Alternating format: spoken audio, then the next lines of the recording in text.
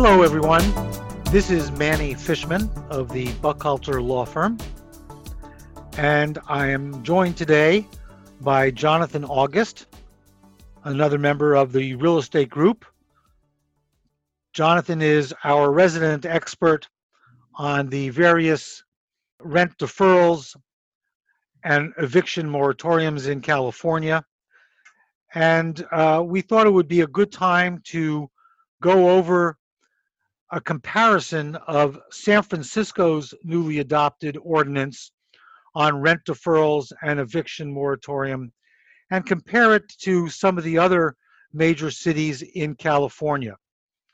With the beginning of the new year, landlords and tenants are going to be focused on a new business plan and whether they can pay rent. And there's going to be an increased motivation to either get tenants to pay rent or for tenants to assert the fact that they can no longer pay rent. So, Jonathan, let's start. In late November, on November 30th, the San Francisco Board of Supervisors adopted an ordinance temporarily restricting landlords from evicting commercial tenants. And then the day after, on December 1, they actually amended and readopted that ordinance to clarify an ambiguity about whether tenants had a right to terminate their leases. Why don't we start there? Can you just go over what the San Francisco Board of Supervisors did on December 1 of 2020? Yeah, again, Manny, thanks for having me on to discuss these moratoriums.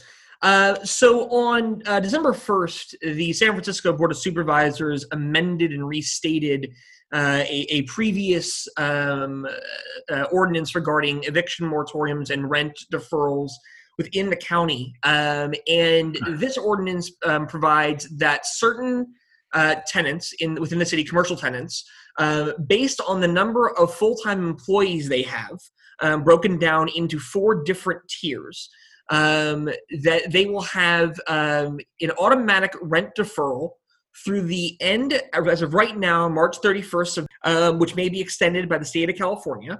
And then based on the number of full-time employees you have and which tier you qualify in, you will have up to 24 months thereafter to repay any deferred rent. And the tiers, as I mentioned, are broken down by full-time employees. 0 to 9, you are a tier 1 tenant. 10 to 24, you are a tier 2. 25 to 49, you are tier 3. And anything above 50, you are a tier 4 tenant. And again, this also follows the previously enacted mayoral moratorium, which this superseded, but still held the definition that a covered commercial tenant means that you are a tenant that has had $25 million of gross receipts or less in calendar year 2019 or prorated for as long as you were in business in San Francisco. So a lot there, Jonathan. Still, in order to take advantage of the benefits of this ordinance, you need to be a covered commercial tenant, which still means you have to have $25 million or less in gross receipts for calendar year 2019. Correct. And the amount of employees you have is fixed as of November of 2020, even though the period that you're granted rent deferral goes through at least March 31 of 2021. The measurement of whether you're in a tier is based on the number of full-time employees you had in November of 2020. That's correct. And that was actually one of the ambiguities that the Board of Supervisors fixed in the December 1st update, because they were concerned that tenants and landlords would be fighting every month about, did I qualify this month? Do you not qualify this month based on the number of employees a tenant may have? And so they said, for purposes of this ordinance, whatever a tenant had as of November 1st of this year, that's the benchmark, and that's what's going to be used going forward. And so that we don't bury one of the more important amendments that the Board of Supervisors clarified, the Tier 1 covered commercial tenants were granted a special right, a right to, under certain circumstances, literally terminate their leases. Yes. The circumstances that this can happen in are if you are a Tier 1 tenant that is a covered commercial tenant that has 0 to 9 employees. So we're talking the smallest of small businesses within the county. That those businesses, if you are unable to reach a mutually satisfactory agreement with your landlord for rent deferral, that upon 30 days notice, the tenant can simply, as you said, terminate their lease, regardless of whether or not that right was granted to them in the lease itself. The Board of Supervisors has said that the impact on small businesses has been the most severe, and therefore, in order to protect them, we are giving them this unilateral right to terminate their lease if they can't reach an appropriate agreement. And we should get one more thing out on the table. A covered commercial tenant, for purposes of these benefits, does not include most office tenants. It's mostly reserved for retail tenants and I think nonprofits. That's correct. So a lot here to unpack, but I think we've given you some of the basics of what is a covered commercial tenant. Office tenants, even if you're a Tier 1 with small number of employees, you do not get the benefit of this new ordinance. So it mostly applies to retail or industrial tenants. And secondly, as Jonathan has said, for the most vulnerable commercial tenants, which the Board of Supervisors classified as commercial tenants with under 10 employees as of November of 2020, if that tenant is unable to reach an agreement about repayment of their deferred rent, then they have a right to terminate the lease. Now, that right of termination, Jonathan, doesn't forgive them of their obligation to pay the past due rent. Is that correct? That's correct. Any rent that had previously come due from March of this year, which is when this ordinance is retroactive to, through whatever date of termination the tenant issues with their landlord when they give notice, all accrued rent up until that time it is required to be paid, although the Board of Supervisors has also said that a landlord cannot charge penalties. So no interest and no late fees on any of those amounts. So whatever the base rent and or additional rent that's required under your lease, if you are a Tier 1 covered commercial tenant, that is what is due when you terminate. So there are a lot of nuances that landlords and tenants need to be aware of. There is an implied duty to try to reach a satisfactory agreement. And remember, for Tier 1 tenants, the law gives them, this new ordinance gives them the right to at least 24 months to repay the deferred rent. But if they're unable to and they just can't reach an agreement about how long to repay it, the tenant is given a right to terminate. And what that basically means for those listening is future damages are not recoverable. So if you had a 5-year lease and you terminate in year 2, while the law might give you the right to recover a portion of your future rent, this ordinance takes that away, and all you do is pay past due rent that's been deferred, presumably, without interest or late charges. And Jonathan, the San Francisco ordinance also has a little bit of benefit to some landlords, does it? It does. One of the unique situations here in San Francisco is the number of sort of small commercial landlords, given the size of buildings in San Francisco. And what the Board of Supervisors has done is for landlords who own 25,000 square feet or less, and that's rentable square feet within the county, they are exempt from these rules, meaning that they can continue to evict their tenants even if they otherwise would qualify under this ordinance. They have the ability to go ahead and evict them, going forward. And that's crucial for a lot of these small landlords who may have certain obligations to meet with their lenders, and they need to find ways of obtaining cash flow, maybe renting out to a different tenant. So this gives them those rights to go ahead and work their business and move through with their buildings as necessary. Presumably, the landlord that wants to take advantage of this exemption has to also show that it is experiencing significant financial hardship. Correct, and that typically you'd see in the form of a note or a loan that the landlord has that's used to finance their building, and the bank or lender says you must pay me certain amounts of money, and the landlord has no ability to get cash flow unless they re-rent out the space. This is really more the situation that we're talking about. It seems to be a very limited benefit to the landlord. As Jonathan and I know from our practice, it's tough for landlords to re-rent retail space, industrial space. The market for that is dried up, and so just being able to kick out the tenant doesn't really get you the cash flow you need, but it does give you an added leverage to be able to enforce your lease.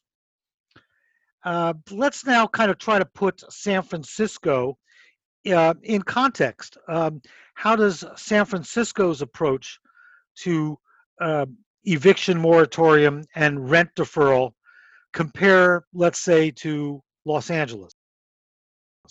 Yeah, so in Los Angeles, the city and county have taken slightly different approaches as to how long the moratorium period is for rent deferral, as well as for the amount of time that certain tenants have to repay such rents. The county has said that through the end of this month, which is January of this year, that is the period for which rent deferral may be obtained, whereas the city itself, if you are a tenant within the city of Los Angeles, you have an additional extended period through however long the state mandates. So it's slightly different amounts of time there for how long rents are deferred. And then based also on how big of a business you are, the county classifies it as 100 or less you qualify, whereas the city has 500 full-time employees or less. So significant differences there in terms of which commercial tenants qualify. Those tenants can obtain the benefits of these moratorium. It is very different from the San Francisco version of the moratorium, which is based on a much smaller tiered system, as well as it does not differentiate between different types of commercial tenants.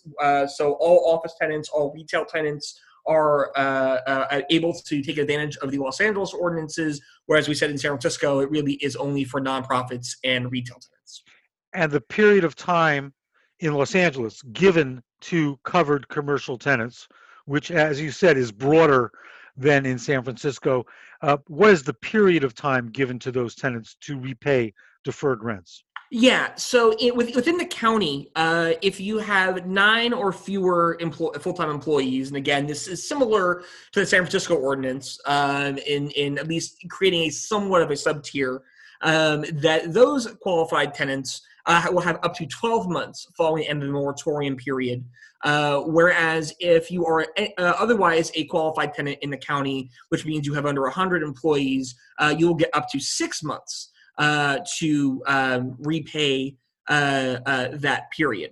Additionally, in the city of Los Angeles, that amount of time actually is somewhat unknown, as they are going to be basing that off of however long the moratorium period extends out for. So again, these are all sort of varying timeframes at the moment.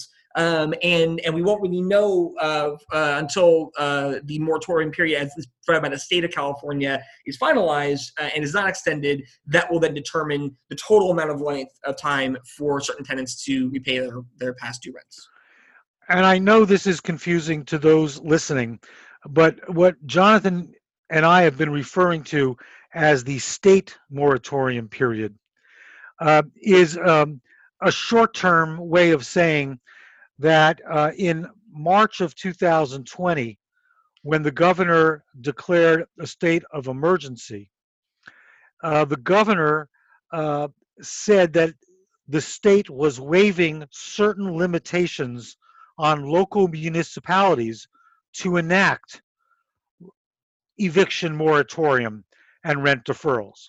The state law would generally govern and supersede or preempt local law, but in his state of emergency declaration back in March 2020, the governor said that municipalities could enact certain moratorium.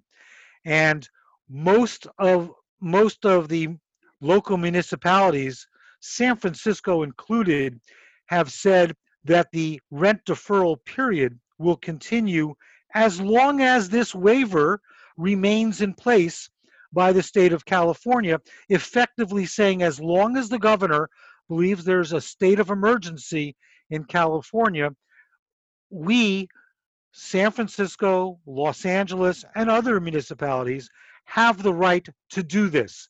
And until that expires, that's when we are deferring rent.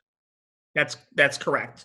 Well, let's now deal with this thorny issue, and it'll help us put California in the context of what's happening in the nation. Um, I think both you and I were a bit surprised that the San Francisco Board of Supervisors, in addition to granting rent deferral and eviction moratorium, said that certain tenants, uh, admittedly the most vulnerable class of commercial tenants, had a right to terminate their lease and, in a sense, unwind a written contract. Yeah. Why is that shocking to you and me? Yeah, under the California Constitution, there's a clause which says that municipalities don't have a right to abrogate a otherwise normal standard commercial contracts. And because of that, what the San Francisco Board of Supervisors has done has simply inserted a termination right into every Tier 1 covered commercial tenant's lease in the county, and given them a right to terminate at their own free will, whether or not the landlord has agreed or is otherwise okay with this.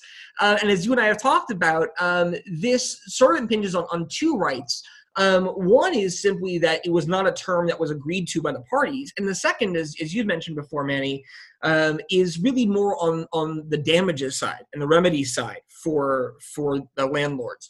And that what the Board of Supervisors has done has effectively prohibited landlords from exercising their otherwise legal and lawful rights with respect to damages and remedies in the event of a breach of a lease.